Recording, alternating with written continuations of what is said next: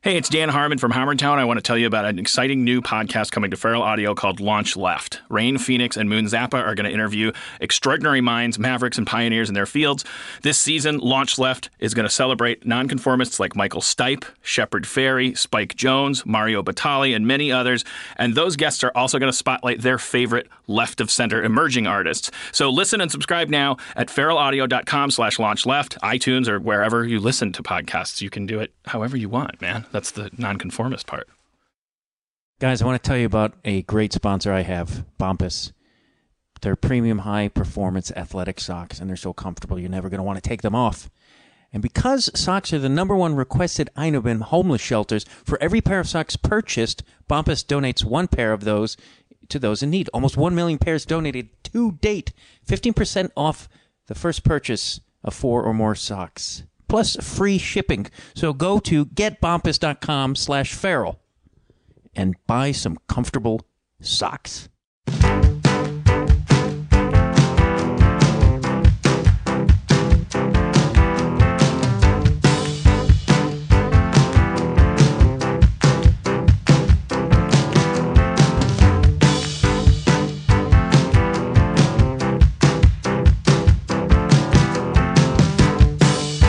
Hello there, everybody, and welcome to Conversations with Matt Dwyer. I'm Matt Dwyer. And that music you hear right there is Les Blanks. As always, they give me that song to play on the show. Go to lesblanks.com, check out more of their music. They are real good, with their guitars and drum stuff. And a little bass. If you haven't listened to Conversations with Matt Dwyer before, that's what this show is. I have a conversation with a person about their life and what they do, and hopefully we learn some things, and we laugh a little bit, and we go away feeling a little closer to the human beings of this planet and have a better understanding of things. Why I'm talking in this affected voice is beyond me, but I'm going to accept it because it's what happened, and now it's gone. It's in the past. It doesn't exist anymore, and now we're here in the present. Which isn't really the present because I recorded this intro about a week ago. But for you, it's in the present.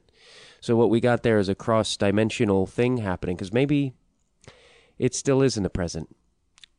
And now we're here. So, here's we are, right back in the present. All that garbagey talk I just did doesn't exist anymore because we're here in the now, right now. Are you ready? Because here we go, and we're in now. It's now. Now it's now. Hello. Hi. Now. It's now. And speaking of the now, it's a very Buddhist sort of thing I'm talking about. This next conversation is with Pamela Bothwell, who is, I'm going to totally butcher this title, but we cover it in the actual conversation. She is it's a Buddhist, she's a Buddhist teacher. She teaches meditation and Buddhism-y stuff.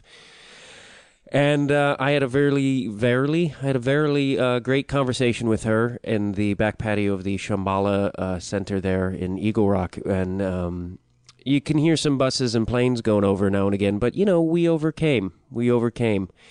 That's the great nature of this show is that I get to go to all these places and talk to these people, and sometimes it's a little raw, and sometimes it's pretty awesome. But we talk about a lot of great things, about Buddhism, life, depression, love, and it veers into all kinds of crazy things. It was a really interesting conversation. Pamela, I felt a real cool bond with her. So enjoy this conversation now. I am sitting on the back patio of the Shambhala Meditation Center of Los Angeles. Did I get that right? You did. With Pamela Bothwell. Did I get that right? You did too. I make a lot of mistakes in my life, and much bigger than those I just made. But and you, hopefully we won't get too much interference from the cars, or airplanes or protesters against me. I've done, but the title which you said you do not like to use is Shastri. Shastri. Now, what is that exactly? It's a Sanskrit word, and it means teacher. Teacher. So you're a teacher, but you don't like. Teacher. Why don't you like to consider yourself a teacher? No, I do like to consider myself a teacher. I just don't think of myself with a title. Okay, and now and Shambhala is now that is a it's an extension of Buddhism? How do you describe that exactly? Shambhala is a lineage of teachings that comes out of Tibet that is based on the principles of gentleness and fearlessness. It's a warrior tradition, but it's a tradition of non-aggression. So it's an interesting kind of paradox of non-aggression and confidence and fearlessness that makes up Shambhala warriorship. And it's related to Buddhism in that Tibet is a Buddhist country, so everyone in the time that Shambhala arose, it's a mythical kingdom that arose in, sometime in the first 1,000 years of the Common Era, that there was a king, and the king wanted to practice Dharma, but he was really busy as a king. So he invited the Buddha to come, and he said, I don't have time to go be a monk and do retreat, but I would like to learn the principles of Dharma so that I can make my country a more prosperous and peaceful and a place where people experience well-being. And the Buddha said, okay, but my monks have to leave the room when I give you this teaching. And he gave the teachings of the Shambhala tradition, which are teachings that anybody can practice. You don't have to be a Buddhist to do it, but it's based on a lot of the qualities and virtues and practices that are taught in the Buddhist tradition. In Tibet, Buddhism really was established in Tibet in around the 7th to 9th century. And the teachings were brought over in different sort of stages. And there are 4 main schools of Tibetan Buddhism, but the Shambhala tradition is sort of parallel, and it's based on a whole cultural tradition in addition to just the practice of individual liberation and the practice of trying to find enlightenment as an individual. So in the way it's taught here and the really brilliant kind of magic that Trungpa Rinpoche brought to it here is that he recognized that in this world, in this culture, and in this time, we're really disconnected from our humanity. And there's so much materialism, so much speed, so much aggression, that we've lost touch with our own inherent goodness. So, in a sense, it's sort of, is it, I don't know if this is the right word, like a modernification of Buddhism a little bit to make it adapt to, because it is a very, I would say, a unique time. I'm sure maybe everybody says that about their time. The 20s, it's a unique time. Right. But there is more, I think, sense and things coming at you than ever before. Or to me, I think I just discussed this with you on the phone of like how Robert Thurman was saying that we're in a dark age. Yes. And a lot of people, it's funny because people are like, look how much technology we got and look how far we are going. And it's like, I feel like a lot of this, Twitter, internet, whatnot, it's like, I spend way too much time on my computer and phone, and I'm starting to feel like a weirdo. And I'm aware of it. I don't think most people are, but I went off track. But would you say it is like a modern? Well, one of the interesting things about Tibetan Buddhism is that Padmasambhava, I think we were talking about him earlier, is the person who brought Buddhism to Tibet from India. And one of the things that is said about him is that he hid teachings way back in the 9th century to be discovered at a later time by people who were tuned in and really had a kind of ability to articulate the teachings in a way that was appropriate to the time and place. And Trungpa Rinpoche, who brought the Shambhala teachings to the West, was said to be such a person, someone who could discover those hidden teachings and present them in a way that was relevant and understood and meaningful in this time and place. So yes, I think the explosion of technology and the immediate gratification that this culture seems to cultivate, the need for that and all of that, turns us away from paying attention to what is going on inside all the time and what is available to us. We're always looking outward for some stimulus, for some entertainment, for something good. Which I would say is not always good, what we're looking for. Like, I feel like we live in a time more so where people seem almost entitled to fame, which is really a screwy, because fame isn't going to, I think people think in a weird way, fame is enlightenment. And like, if you can get to that world, there's some kind of wholeness that comes to you. And it's like, you're just going to be a bigger mess. Yeah. I would assume. Like being rich. Yeah. Celebrity and wealth. And I'm sorry, but I have to beauty. argue with you. Rich does bring happiness. A lot of massages. Well, you can do a lot of good with more money. You can spread it around and do a lot Yeah. of good with it. But you can do a lot of good without it, too. Right. No, I was being facetious. I but- know you were. Now, just to back up, and I would like to go back to the Shambhala thing, but I would like to hear, like, how did you come to find this, or like, I mean, were you raised in a traditional sort of religious sense? I was raised by a very open-minded family. We were Jewish, but my mother insisted that I be exposed to as many different religious traditions as possible, and she said, "You choose," which was incredibly wonderful of her. And I was, I guess I was about 19, living in New York, in therapy. My therapist... Wait a minute, a Jewish person in New York in therapy? I've never heard of I this. know, it's a really weird phenomenon. Yeah, I'm sorry, I've never seen a Woody Allen movie, so I'm not sure if it's been covered. What brought you to New York? Oh, I wanted to be a dancer. Did you? Did I become a dancer? Well, I mean, you must have done I some kind wanted to be a dancer. After 6 weeks, it was apparent to me that there was no way in hell that I could ever be a dancer, but What- I loved the effort. What sort of dance did you want to do? Oh, I wanted to be an Alvin Ailey dancer. I know what that is, but I can't place it. It's 'cause- an incredible troupe. It's modern dance, and it's filled with spirit and energy and exploding, beautiful body movement. But I did not have the body, the energy, or the spirit for it. So It's I lived in New York. New York is it's a tough. How long were you in New York? 5 years. 5 years, and so well, you beat. I was there about 6 months, so you beat me. And it just so you know, I view everything as a competition.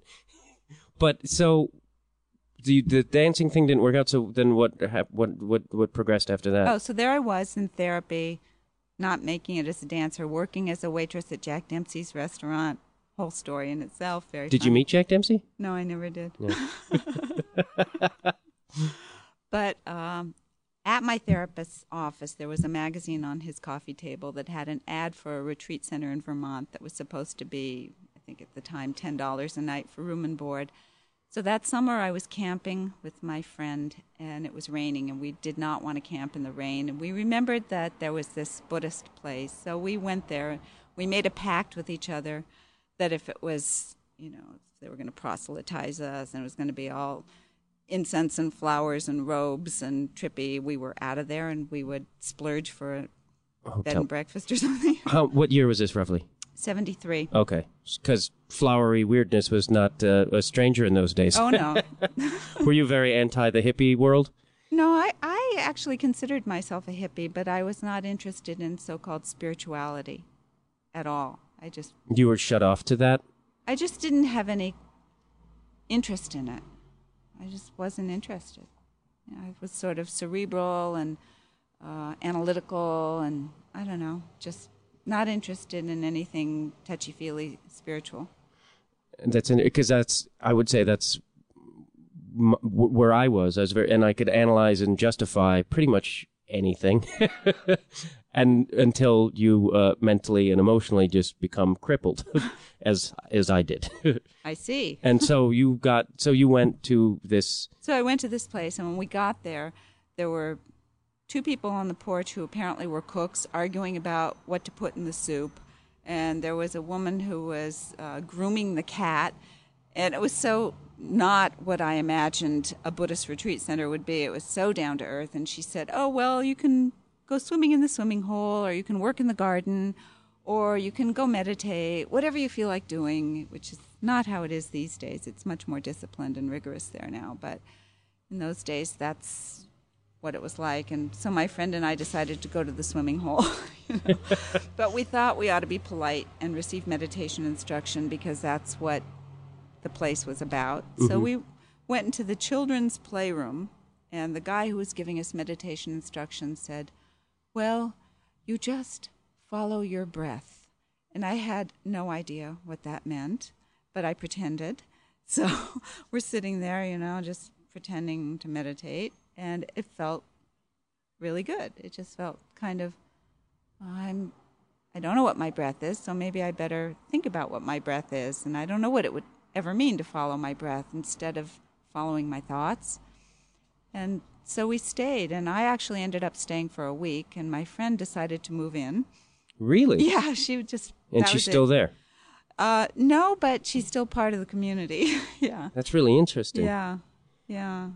And so then I went home to New York. I had been living in New York, and there was a city meditation center that was connected with that retreat center, and I went and knocked on the door. It was a brownstone in Chelsea, and they came to the door, and they said, "Can we help you?" And I said, "Yeah, I'd like to meditate." And they said, "Oh, we're playing Monopoly tonight."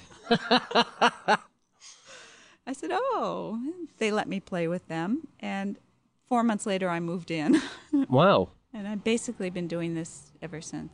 Now, when you first, when you said it felt really good when you first meditated, was it, because my experience when I first started doing some things like that, it was, and I get sort of hesitant to say these things because it also sounds like when you hear people accept Jesus Christ, which I'm not knocking, but I sort of am.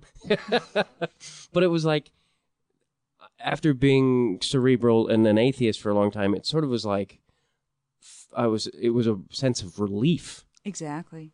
Because, I don't know, I think specifically we Westerners are very hesitant to give in to anything, or, because we're very like, hey, I got this. Let me, that whole rogue cowboy horse shit that we've had shoved down our throats for so many years. But so, and then you didn't want to stop. You just you went. Well, that sense of relief is actually, I think, what brings anybody back, what makes anybody willing to keep going with the path of meditation. Because as my teacher, Sakyong Mipham Rinpoche, says, you have to enjoy it, otherwise you won't do it. Right. And there's a lot, we have a lot of expectations about meditation, that it's going to be some transcendent experience, and, we're going to find serenity. And that isn't typically what we find when we sit down. We find that we have a really busy mind, and we fixate on things, and, chewing on emotions and thoughts, and repeating back to ourselves conversations that we had, like, oh my God, why did I say that? Or, I wish I could resolve this, and twisting it around in our minds. How am I going to resolve it? And, strategizing and all this stuff. And the meditation technique, the practice, basically says, just let all that stuff come up and let it dissipate on its own. You don't have to do anything with it. You neither express it nor repress it. And the way that the Buddha taught for doing that is by coming back to the breath as the present moment. So you're in the middle of this intense thing, like, oh my God, I've got this fight with my lover, and I'm imagining this and I'm imagining that, and then, breath. And then it's like, what even is the breath? It's a really interesting thing to have as the object of meditation. Some techniques, they have you look at, like, say, a candle flame or a flower or some object. But in our tradition, you relate to the breathing, because it actually connects you with your body, with feeling present in the body. And every time you come back to the breath, it's the present moment. Here you are. And that's kind of like square one, ground zero. And then all the thoughts come and go like images on a screen. And some of them we get more attached to than others. Some of them are easier to say, oh, that's just a thought, let it go. Some of them, that one's a feeling, so that one's really intense, and I got to hold on to that or work through it. But if you come back to the breath, you realize that there are perforations, you could say, all the time, where there's some kind of bigger space in which the thoughts are coming up. Does that make sense? It does to me. Mm-hmm. I had a question, and I let it go. Like you said, I should. And now the rest of this will just be silence for the next 50 minutes. But when you meditate and you when you start seeing patterns in your own thought, or you've been meditating roughly for how long now? Almost 40 years. 40 years. Yeah. So I should be a lot saner than I am, you'd think. I was judging you. You are right. How did you know? But I notice patterns in the way I think about things, and then so that hopefully in life, when I'm not meditating, I can alter that.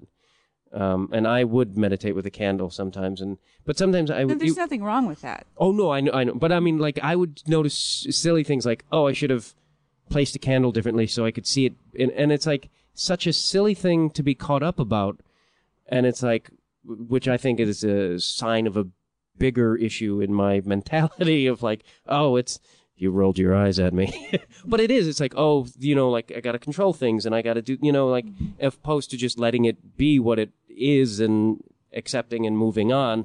It's a very, which we do in life. We get caught up on nonsense that hinders us from being present, so to speak. Did that make sense? Totally, yeah. And I guess, I mean, do you feel like you've noticed a lot of these patterns in yourself and sort of corrected, that's not the right word, is it? I think what happens, lots of things happen, but one of the things that happens is that we kind of wear out the shoe of the thought. The thought comes up, the same thing, Why do I have this particular interpersonal dynamic with so-and-so, and habitually we would try to take it apart and analyze it, and that hasn't ever really resolved the situation. And at a certain point, when we're able to let it go, then you might see it in a completely different way. And it's not that you're strategizing another way to behave when you get up off the cushion, but you're kind of developing enough confidence in your own inherent wisdom and strength and goodness that you can respond from the heart in the situation instead of from a strategy. Mm-hmm. I think that's an interesting thing you say, because I think I guess when I say most people, I mean myself, but everything is, we strategize a lot of, and we go in, and I have friends who do that, who are like, oh, I've got to go to this situation, and if he says this, and it's like, you're totally making yourself upset about something that doesn't even exist. Yeah. Like, you're not in that moment, but you're creating it, and not in the proper way. Like, you're anticipating it to go to Shitsville. Yeah. Forgive my language. You're a nice lady. You don't, but your dad, knew a bunch of jazz musicians. I'm sure you knew. I told my daughter I was going to have this conversation with you, and she said, are you going to tell him that you get mad and you say, fuck, shit? And I said, should I? Yeah, well, you just did. There you go. But yes, you should present yourself in an untruthful manner to me as a person that you are not. Because that's the whole point of this conversation. Yeah, I get mad. I get mad and I say, fuck, shit. Did Buddha get mad? Probably. The first thing I realized is we don't know the Western perception of Buddhism is really off base. And I think people really get hung up on the life is suffering, and they almost take it as a lot of negative. Mm-hmm. And it's because I know I misunderstood that for many, many years of what that meant. And I think people fixate on that. Do you find that to be true, or is that just my weird word? I think some people probably do. I don't know. I guess it doesn't matter. I think that the fact that the first noble truth is the truth of suffering is basically saying, let's look at things how they actually are, as opposed to how we would like them to be. Not that that's all there is, but let's acknowledge that we suffer. And then where's that coming from? That's coming from ignorance. That's coming from actually not looking directly at how things are. And when you look directly, you see there's a bigger picture. And then when you see that there's a bigger picture, you see that you don't have to get stuck in that little teeny prison of suffering. So I think that's why the truth of suffering was taught as the first one. Actually what happened, the Buddha came out of his realization under the Bodhi tree, and he came out and he said, I've discovered a nectar that, I don't know the exact quote, but it's something like, resolves all confusion. And people were like, what the fuck? He said, never mind, wait a minute. And he went back into retreat so he could find a way of articulating it that would make sense to people. And then he came back and he said, okay, let's start over. Let's start with the fact that we're all actually suffering a lot. It's painful to be a kid and grow up. It's painful to change. It's painful to get sick. It's painful to die. There's pain, and we don't like the feeling of not having what we want. We don't like the feeling of having what we don't want. We don't even know what we want. There's suffering, and believe me, there's incredible numbers of categories of suffering in Buddhism. Right. Yeah, I was going to ask you to go into that, but I don't think we need to really. But it is, and that's the thing is, I think that I relate it to is like a lot of different beliefs don't want to address that. A lot of it, I guess I'm speaking more of like Christianity, and I don't mean to harp on Christianity, but I am. But it's like, a lot of it's like, oh, later, we'll do, like, it doesn't really deal with, it's all like, oh, pray to God, and it's going to be all cool. I think there's a certain kind of depth in all religious traditions where those kinds of issues are addressed, but it's not the way they're more popularly practiced. Yeah, that would be a better way of putting it. Yeah, because I think that, for example, virtue is a really interesting idea. When I first heard my teacher talking about virtue, I thought, oh, goody two-shoes kind of thing. But virtue actually means recognizing the consequences of anything you say or do or even think, and recognizing that you have a choice between going in the direction that's going to cause harm or that doesn't cause harm. And I think all major religious traditions teach virtues. There are common virtues like patience and exertion and, gentleness and generosity and discipline that are common in all traditions. And I when I actually do take shots at Christianity, I'm not. It's just that some people have really allowed it to get off the rails with like guys like Reverend Phelps. It's just like, you didn't read that book, did you? Did you miss everything Jesus said? And if you're and they were I went to the All-Star game. They were picketing at the home run derby, and it's like, I don't know, like. Home runs, that hotbed of sodomy. It was like, that's pretty really weird. Yeah, I'm like, the great American pastime, hot dogs, baseball, and blowjobs in bathhouses. It was really confusing. But so now you were in New York, and then what? But when you were you involved in? Was it Shambhala you were involved in immediately, or was it? Well, the teacher who was the teacher of the retreat center in Vermont, where I was introduced to meditation, and then of the center in New York, was Chogyam Trungpa Rinpoche, and he's the person who brought the Shambhala teachings to the West. It wasn't called Shambhala then. The center in the city was called Dharmadhatu, and when Trungpa Rinpoche died in 1987, and after he died, his principal student was the head of Shambhala for a couple of years, and then sadly he died too. But Trungpa Rinpoche's oldest son became the main teacher and the head of Shambhala, and he changed the name of the city centers from Dharmadhatu to Shambhala centers. And so, yes, I've been a student of Trungpa Rinpoche and his Dharma heir, the Vajra regent Ursul Tenzin, and then his son, Trungpa Rinpoche's son, Sakyong Mipam Rinpoche. The three of them have been my teachers all these years. What does the exact word Shambhala mean? We didn't say that, did we? Is there a direct meaning of that word? There probably is. I don't know what it is, but it refers to a mythical kingdom, and this is that kingdom where the king I didn't tell you. Did I tell you? You did say the thing about Buddha and he sent his monks out of the room, and then he gave and that's them the all teaching. A mythical king? Or? Yeah, well, it's a mythical kingdom, and I guess, I don't know if there was actually an historical person. I thought there was. I thought there wasn't didn't that sort of happen? I thought there was a king that ruled his land from the Buddhist. Yes, there were Dharma kings in Tibet, definitely. King Trisum Detsen, who invited Padmasambhava. There are other Dharma kings. There's a whole tradition of Dharma kings. And actually, Shambhala is a kingdom, and there is a king of Shambhala, and that king currently is Sakyong Mipam Rinpoche, who's the head of our Shambhala community. Right, and he's I just touched bird poo. Bird poo on this table, and I put my finger in it. Oh, lovely. I was once, I went on the, Sakyong Mipam Rinpoche wrote a couple of books, and on his first book tour, I went to Austin with him for his book signing and talk, and I came out of the house to go with him to the book signing, and a bird pooped on my shoulder as I came out of the and he said, "Oh, that's good luck." That's what somebody said to me once. I was actually on my way to a big audition, and right before I walked in the door, bammo.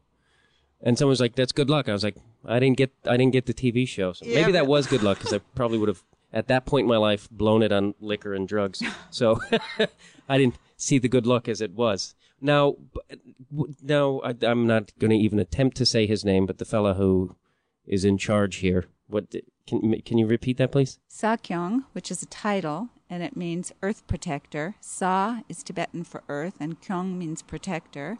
He's the protector of the earth, and his name is Mipam, and his honorific title, like reverend sort of, is Rinpoche. It actually means precious.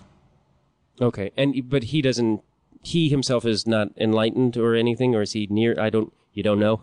Well, I mean, I think so, but he wouldn't say that. Right. I guess a lot of people who are enlightened probably don't go skipping around screaming it at everybody. Right. He's incredibly sane and wise and funny. He was raised both in India and here, and he's a runner. He's run 10 marathons, and he used to be into bodybuilding, so he looked really like buff, but he's more into running now, so he's lost that kind of heavy-duty thing. But he's very sweet. He's a very wonderful teacher. I would think a lot of people would not assume that there are enlightened beings walking this earth. Would you agree with that? I mean, I would.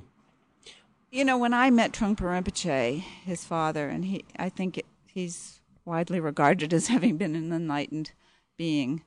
I didn't have any expectation of what that would mean to be an enlightened being. Like I told you, I wasn't interested in spirituality. But after I was at the meditation center, I bought his books. I thought, okay, be polite, read what the guy said. And I'm reading this book. The book was Cutting Through Spiritual Materialism. Every page I'm thinking, how did he know this about me? How did he know this about me? I think I've read that book, and I read it years ago. That's really interesting. I read that book a long time, like in the 90s. That's really weird, because that title really stuck out to me. How did you find it? How did you enjoy it? I really enjoyed it, and it's something that I've internally carried around with me. I lost the book. You have some more here. Maybe I'll grab one. But that's really interesting, because I used the phrase when talking in the kitchen to Alice here. I used the phrase spiritual materialism. Uh-huh. It's really interesting. What does it mean to you? I feel like I'm probably going to be wrong. No. I feel like people hold on to things that they think have spiritual worth that are actually, like, I kind of think like the kingdom of heaven is a little bit of spiritual materialism, because it's like you're holding on to something that is not in the present. It's like, oh, later, and these rewards and all these things, and it's like we got to deal with ourselves now and be in the present, opposed to. I feel like that's almost a hall pass a little bit. It was like, oh, we'll get there. Just accept this, and boom, you're in heaven, and it's all cool. It's like, you got a lot of shit to deal with now. Mm-hmm. Am I in the ballpark there? Definitely, yeah. Like, anytime I get tested, it stems back from elementary school. I was going to ask you what, drew you to coming here and talking to me. First of all, I asked the questions. Sorry. No. Well, like I said, I've lived down the street from here for 2 years. I've been, as I said to Alice earlier, I would say I don't feel like I'm can say I'm a Buddhist because that seems like it seems like a grand, I don't think I'm at that. I feel like I'm a student, or I'm learning and I'm searching. And That's all we're all doing. true. And I guess I'm searching still. Like I said to you, I chant Nam-myoho Renge Kyo. I meditate. I've listened to some Alan Watts meditation things. I've been doing it very much on my own. There is a sort of thing I was sort of practicing. I was being hesitant to say which, but I'll say it. I don't give a shit. Okay. SGI, which makes me really nervous. Some of their literature seems a little culty to me, and there's a lot of praying for material things. There's a part in the chant and whatever where you can pray for whatever you want, and it can be, hey, give me a TV show, and that just seems, and maybe it's just me personally, but that just seems not a pro-spiritual growth. I'm trying to shed myself of these things that cause me to suffer, yet I'm wanting a television, asking for a TV show, riches and fame, which are going to cause me to really probably just suffer all the more, I would think. So that I take issue with. And there's a lot of praising the certain individuals who are in the organization, and I don't know how I feel about that either. We do, I think we talked about it on the phone, we do a chant in the morning where we basically pay homage to the teachers of the lineage going back to the Buddha. Mm-hmm. And it's basically just saying, look, these people were brave enough to sit down and look at their minds, and then they were kind enough to share what they learned to make it possible for other people to do that. So I think that's actually a really nice thing to do. It's sort of acknowledging the lineage in a way. That, when it's presented that way, yes, I agree with you. And I do think that is very important.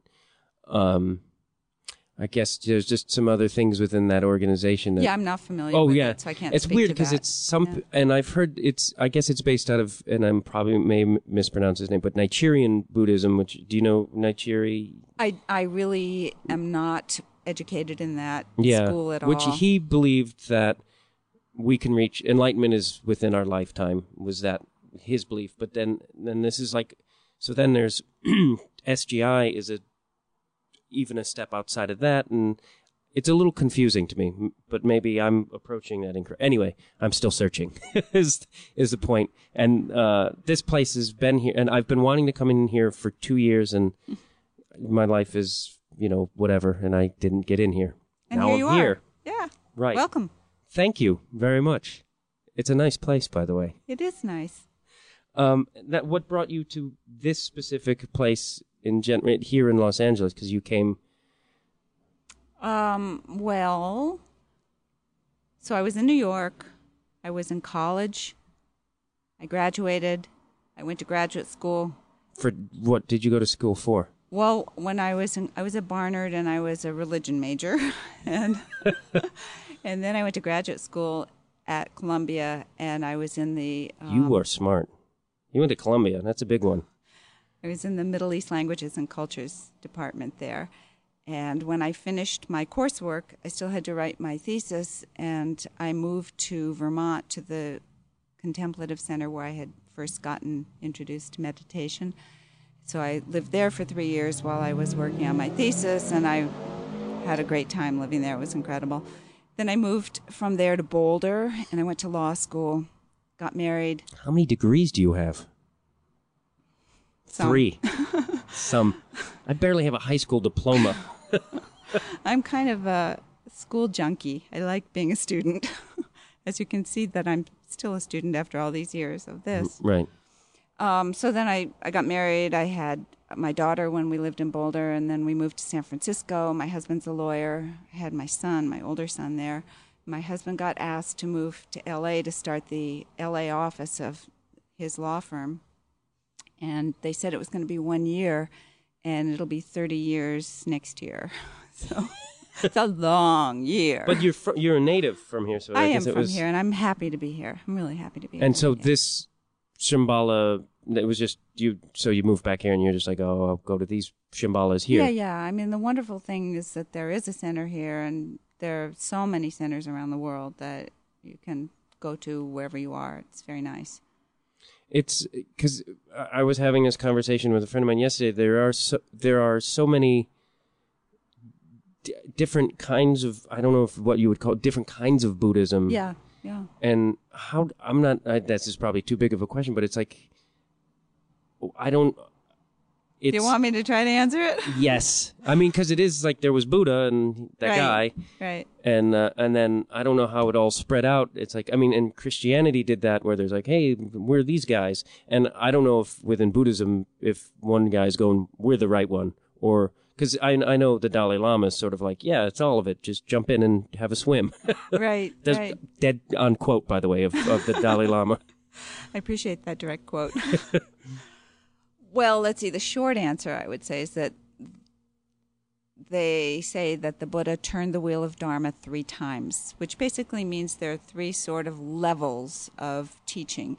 The first whole body of teachings is about understanding mind and confusion and seeing that you can actually understand the causes of suffering and discover release from that. And it's the fruition, you could say, of the first turning teachings is called individual liberation. So it's kind of me. I'm fucked up. I don't feel happy. I want to understand what's causing my suffering, and I want to be able to do something about it. And then there's a sort of evolution that happens of the practitioner as you're meditating and you're understanding the causes of confusion. And there are a gazillion categories. The teachings that are in the first turning teachings fall into 3, they call 3 baskets. One is about how mind works. It's called the Abhidharma. One is about the rules for the monks, the Vinaya. And all those rules are things that arose out of real situations, like some monk was crossing a stream carrying his begging bowl and it fell into the stream, so there's a rule, don't carry your begging bowl when you cross a stream. Something like that. I don't know if that's a real one, but that's kind of idea of it. And the third one is the conversations between the Buddha and his students. That the Sanskrit word for that is sutras. You've heard of a sutra. So the sutras, it comes from the same Indo-European root as our word suture, the bringing together. It's the meeting place of the mind of the student and the mind of the teacher. So the first turning sutras are all about understanding your own suffering and how to find release from that. And then as you practice and you look around, you start to see, well, I'm not the only person suffering. So the next body of teachings are about understanding that what we imagine about the world is actually imagination, and that things are not how they seem, and that we could actually see things as they are. And when we see things as they are, we recognize that everybody's suffering and everybody wants to be happy. And the teachings that go along with that are the teachings on the Bodhisattva warrior path, about the disciplines of generosity, discipline, exertion, patience, meditation, and wisdom. And there's a whole body of teachings about that. And the third turning teachings are called the ear-whispered teachings. They're about recognizing that not only are things not what they seem, but in fact there's energy and brilliance in the world that we're not even noticing because we're so caught up in our own thoughts about ourselves and what's going to happen to me. So the different kinds of schools of Buddhism that you see, some of them are schools that are based in the teachings of the first turning. Some of them, like in Southeast Asia, the Theravada teachings are pretty much based on the first turning teachings. And the Mahayana teachings of India and China and Zen, Chang in China and Zen in Japan, those are the sort of second turning teachings. The third turning teaching, and somewhat third turning teachings too, but the teachings of Vajrayana in Tibet are all third turning teachings. So you see different. One of the main qualities of that is embracing chaos. It's like recognizing that in any state of mind, there's a potential for waking up. So we don't have to kind of try to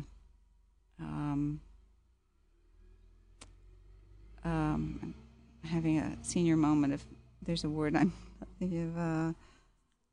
You just summed up my entire life, especially when I'm talking to women.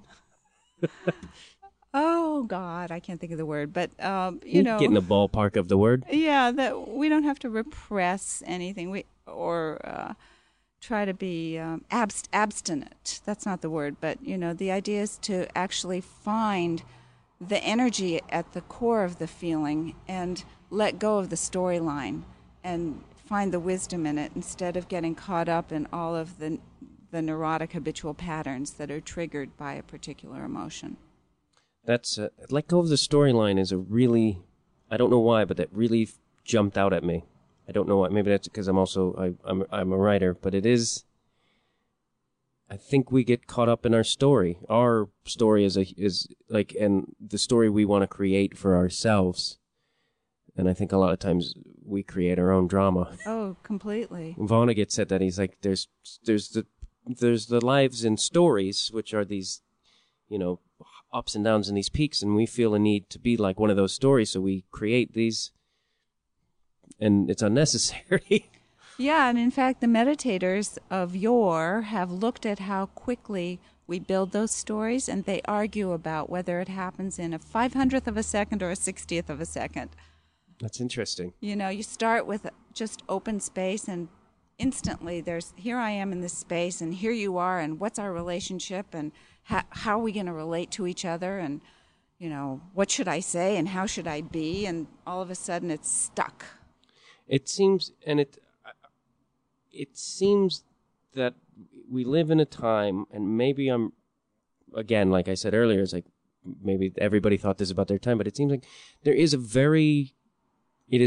everyone has a facade nowadays. Like there is these clothing trends or fashion trends of like, look at my wax mustache. And it's like, everything is very... Is that really happening now, wax mustache? Oh yeah, it's that, like there's these waxed face hair, like it's very in the for the lack of a better word, hipster sort of, and it's like dudes with wax mustaches and wacky beards and hats. I'm so out of it. I miss that. Thank God. Just thank yourself every day that you have no idea that there's grown men dressing up like sailors, because like I went to a music festival last year, or I performed in it. You know, there's me really? talking out of my ego. What do you play? I'm a stand-up comedian.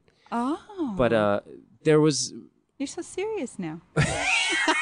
This is not about my joke, but there's so many people who are dressed up in like costumes, but like, hey, this is the way, and it's like, it's just such a presentation. It's like we How lost am I going to be? Who am I going to be?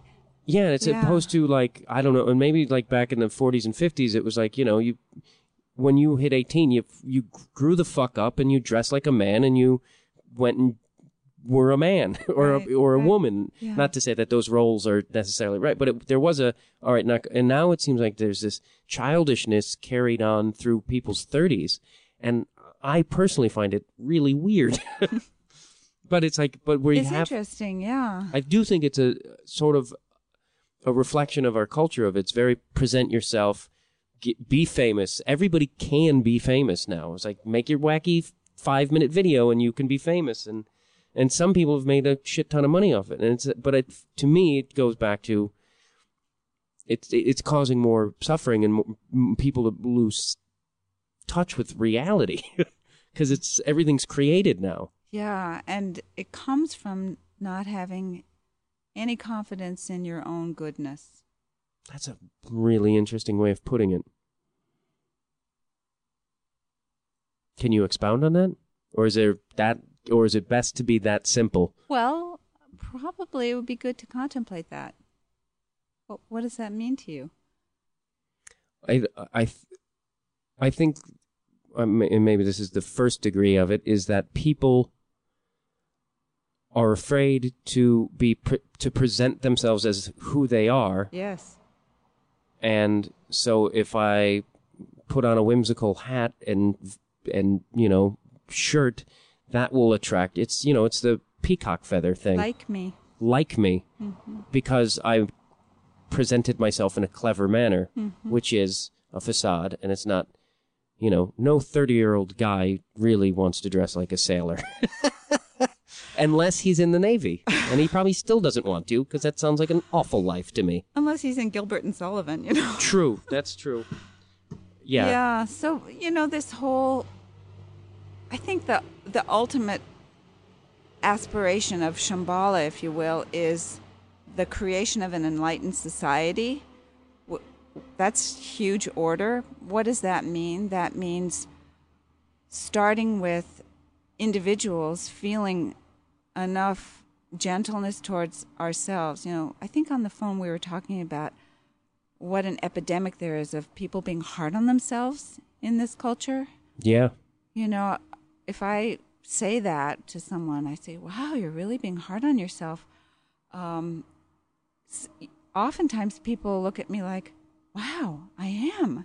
Like they didn't even realize they were being hard on themselves. Funny, somebody said that to me recently, and they were like, and it was something, and I was like, yeah. And I was like, I'm going to knock that the fuck off, because and then I think, that goes back to society a lot too. Is like, I have a friend who was telling me, she's like, I need to lose 10 pounds. I'm like, you're slender and gorgeous. Like, you could probably put on 10 pounds and it wouldn't matter a goddamn thing, but there's that. Yeah. We have an idea of how we ought to be instead of feeling what we are and appreciating what we are. And really, appreciation is huge, I think, Yeah.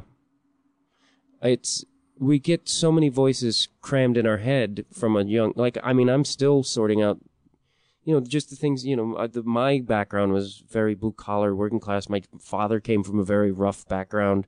His dad killed people for a living. It's like, so there's this sort of that, I never understood what the phrase, in the Bible, we carry the sins of our father. I always was like, so I'm going to suffer for my dad stealing that candy bar. But it's like more of like that emotions kind of gets shoved along. And if you don't stop those voices, you're doomed to repeat those sins, so to speak. First you have to hear them. It's hard.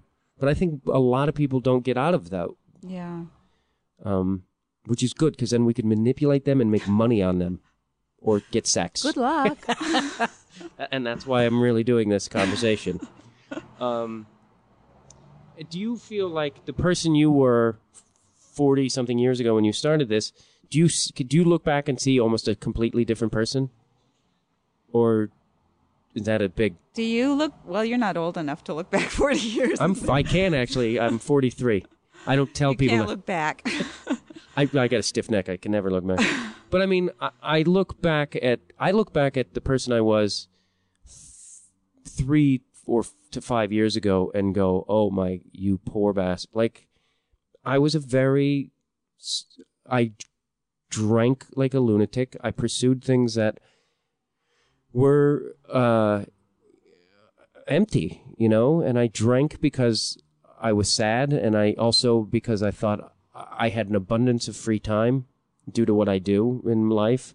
So I was like sort of snickering at the dopes in the cubicles going, well, I'm winning. But it's like, I wasn't. I was making myself more and more miserable. Mm.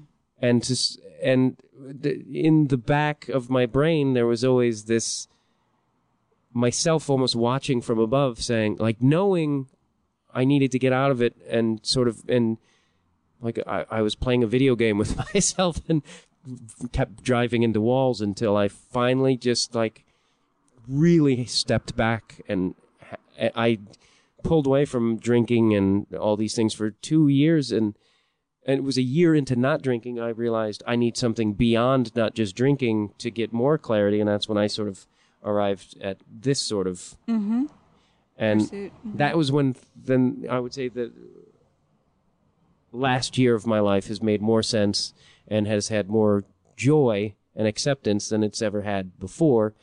And I know I'm not even, that makes me happy. I still think like I don't even have my ticket to the game yet, let alone in the ballpark. Like I've just really. Yeah, but there's a ballpark. I know. You want to go. My teacher says the first thing is to want to go, to want to go. To want to go, sorry. You have to want to go to the ballpark. Right. Like you might not even want to go to the ballpark. Does that make sense? It totally makes sense. Yeah. And I have had conversations with friends where they're like, where I'm trying to go like, no, those people that you think have everything and like the Richies, I'm like, they're not really happy. I mean, yeah, they have to, it'd be pretty fun to fly around in a private jet. That's fun. It's not happy. But people still, it's a hard thing to unlock yourself from. Yeah. And it's weird because now my approach to everything in life is like, I don't really I used to really want to be a famous comedian, writer. I so don't give a fuck anymore. And it's like, really, but there is well, what's now? What's next? But I'm trying not to think about that. And I haven't said this publicly, I'm contemplating moving out of the country. Really? Which my friends Why? are going to listen to this. I think it would be the challenge of, or to say goodbye everything that I have based my comfort on. And this is early stages of dicking around with this in my brain. But I would be forced to get rid of everything I own, including my dog, who I love. You could have him. And go to a place where I don't know anybody, and they don't know me, or the persona that I have accumulated over the years. So it would be sort of this weird raw start, or not start, but like, it would just be an interesting sort of, and I'm in this, and let's see what happens. That concept seems very appealing. You could do that without leaving. Oh, you mean take acid? You well, could. The thing about leaving is you go with yourself. Yes. I mean, I'm fully aware I would be that, but I've never done that. Like, I was contemplating, like, oh, what if I went and taught English in Japan for... Wonderful. That's yeah. what... And then it would be... Yeah, I don't know. Yeah, interesting. But when you say you could do that without leaving, what did you mean? Well... I like how you've turned a lot of this on me, by the way. Was that intentional? Sorry. You're a teacher. Is that what part of what you do is I've enjoyed it. I hope so. No, I've been incredibly fascinating. Good. But is that... Well, I'm thinking about retreat. Uh-huh. Retreat is a really interesting experience. In retreat, you're just there with yourself. And you can leave everything. You leave your dog behind, although I do know of a retreat cabin where they let you bring your dog. Just FYI. Okay. But the idea is to let go of all your outside pursuits and just spend some time being with yourself without having anything you have to do. Right. And, I mean, you have to take care of yourself, so you have to cook for yourself, and you have to take care of your body, and you find yourself thinking about things, so you have the meditation practice to kind of frame the whole experience. And it's a way of unplugging from and disconnecting from all the aspiration and anxiety and things that we have to do in our lives that creates possibility of a different perspective. And there are different kinds of retreats. Right. There's solitary retreats, and then there's, going to stay at a contemplative center where you follow the schedule and, you practice and you work and you engage with other people. And it's really amazing how... Is there a lot of sleeping around at those? Is it like a hotbed of effery? I hate to tell you. I was Really. being facetious, but now I'm in. It's interesting though. It's like how slow others are to realize people have. I for years have presented myself sort of as a curmudgeonly neurotic, and that was true. And like people always say things about how I'm bitter and angry, and I've never. And I also don't think anger is necessarily always a bad thing. When it's like when you're angry at the system, I'm like, that's okay to be discontent with things, but there's negative. But people always associate me with that because a lot of my writing, a lot of my comedy is kind of darker, blah blah blah. And it's hard to shed that, have people stop seeing you as that. And it's like, and people say things to me. I'm like, I'm not that person anymore. Or I don't That's not how I want to be known. It's almost upsetting. So I punch him right in the fucking throat. See what I mean? But I enjoy that fakeness. I enjoy exploring that in a fictitious world, but I don't really want to ever hit anybody, except for George W. Bush. And Cheney. Well, that shotgun could have just backfired on him, am I right? That's not good karma, is it? Probably not. Neither is What does that mean, not good karma? It doesn't mean that you're going to be reborn as an ant. No. It means that actually you feel kind of yucky when you do something that is like... Not about Cheney, though. But can one not be a distributor of karma? Like, Cheney's got some shit coming to him. Maybe I'm the vessel. Well, without the higher perceptions, one cannot know, as it says in the chant. Right. I'm agreeing with you like I know the chant. Well, I think I feel like I should sum something up with you, but I don't know what it is. You're a very wonderful person to be around. Thank you. You're welcome. I'm enjoying being with you. You also kind of remind me of my friend Sarah Negadari, which is interesting, who would love you, by the way. She's also a gifted musician. Ah, what does she play? She is in a band called the Happy Hollows. I'll have to look for them. She's a very heavy meditator and stuff. She's a quite unique individual. But anyway, good to have a good friend. You guys would be great friends. It would be funny to see you two together. No, good for you that you have a good friend. I'm fortunate that I have a lot of good friends. It's the one thing I've done well in my life is I have a lot of really loving, loyal people. That says a lot about you. And they lend me money, so that says a lot how stupid they are.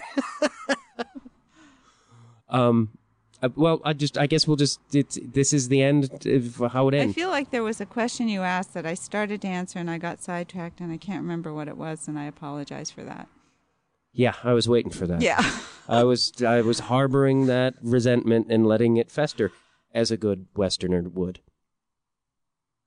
I thank you very much. This You're was welcome. very Thank you for asking me. It was great, and you will be seeing me around here again. Good. There are a lot of single women here. Yeah. I'm lonely, and I want to attach my joy to another person. That sounds good. That will make me whole. Because like in that shitty movie where Tom Cruise says, "You complete me," which has always infuriated me because it's like that is really not the way to handle a relationship. It's like that's a lot to put on that person. That's right. Tom Cruise, who we know his relation, right? Thank you very much. You're welcome, Matt. Thank you. Thank you very much for listening to Conversations with Matt Dwyer. That's Pamela Bothwell.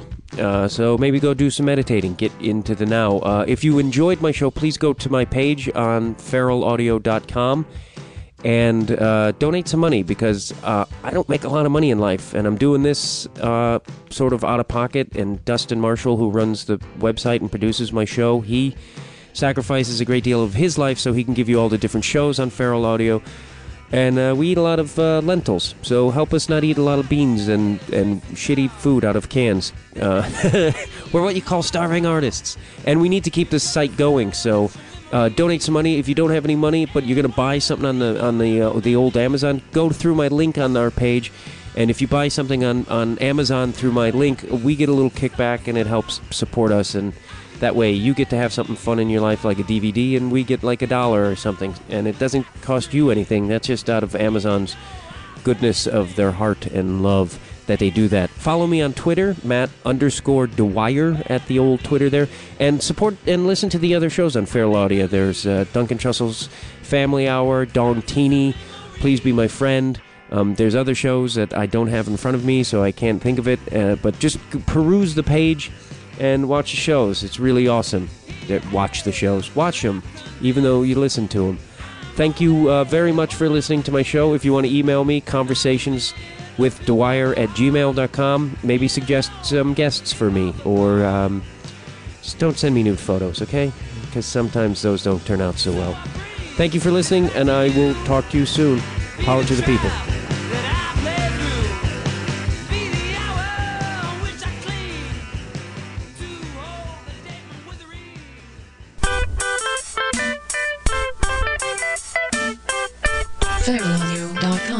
is an artist-friendly podcast collective, hosted by Castmates.fm. Host their own podcast at Castmates.fm. Today, all of our artists reserve the rights to their materials.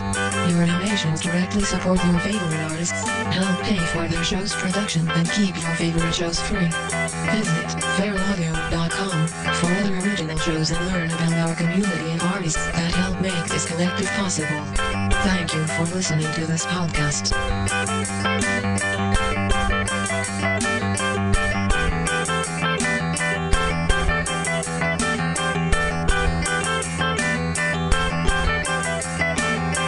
This outro features the music of The Fancy. We are thefancy.net. I can't believe how cold it is. It's so cold in here. Don't you think you turn your own phone and look at me now? Now you think so. It's so cold. As a branch of the United States government, As a branch of the United States government, it is the mission of the National Security Agency to assess and flag citizens of the country who may present a threat to its security. The NSA has clearance to wiretap by any means necessary. Tapped. Incidental recordings of private conversations from the files of the NSA. now on feralaudio.com.